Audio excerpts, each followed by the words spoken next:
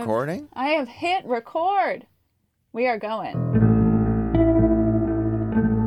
Well, let me start by saying it is lovely to see you in this chair, Christina. It is so wonderful to be here in the studio with you, face to face. Everyone, this is Christina Phillips. She's our senior producer, and she's going to be stepping in for Hannah this week.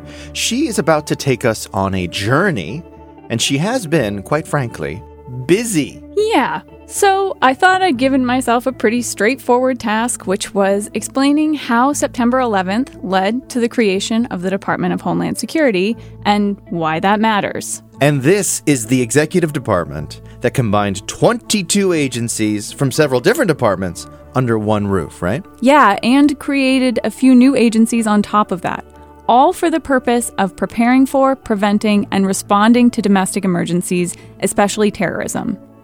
And let me tell you, just trying to figure out what moved where and why was a pretty enormous task. I ended up mapping it out on a whiteboard that is the size of a window. Wow. Imagine what it was like for the federal government to decide to do this in the first place.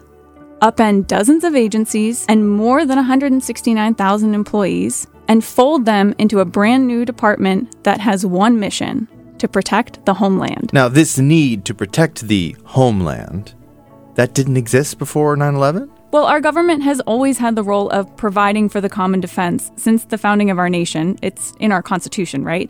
But it took one day, one series of attacks, for the government to be able to completely reshape what that means over an extremely compressed timeline. You'd think that something as serious as national security would still be subject to the slow grind of democracy that our government loves so much, but it only took 14 months for Congress to pass the Homeland Security Act on November 25th, 2002, and establish a brand new executive department. A very short time.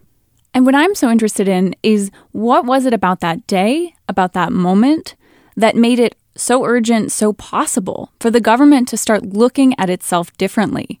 Enough so that it could create a new department. And once we've created this thing, what does that actually look like? Before we can talk about what the Department of Homeland Security is and does, we've got to take a step back and talk about how we got there. All right, let's get into it.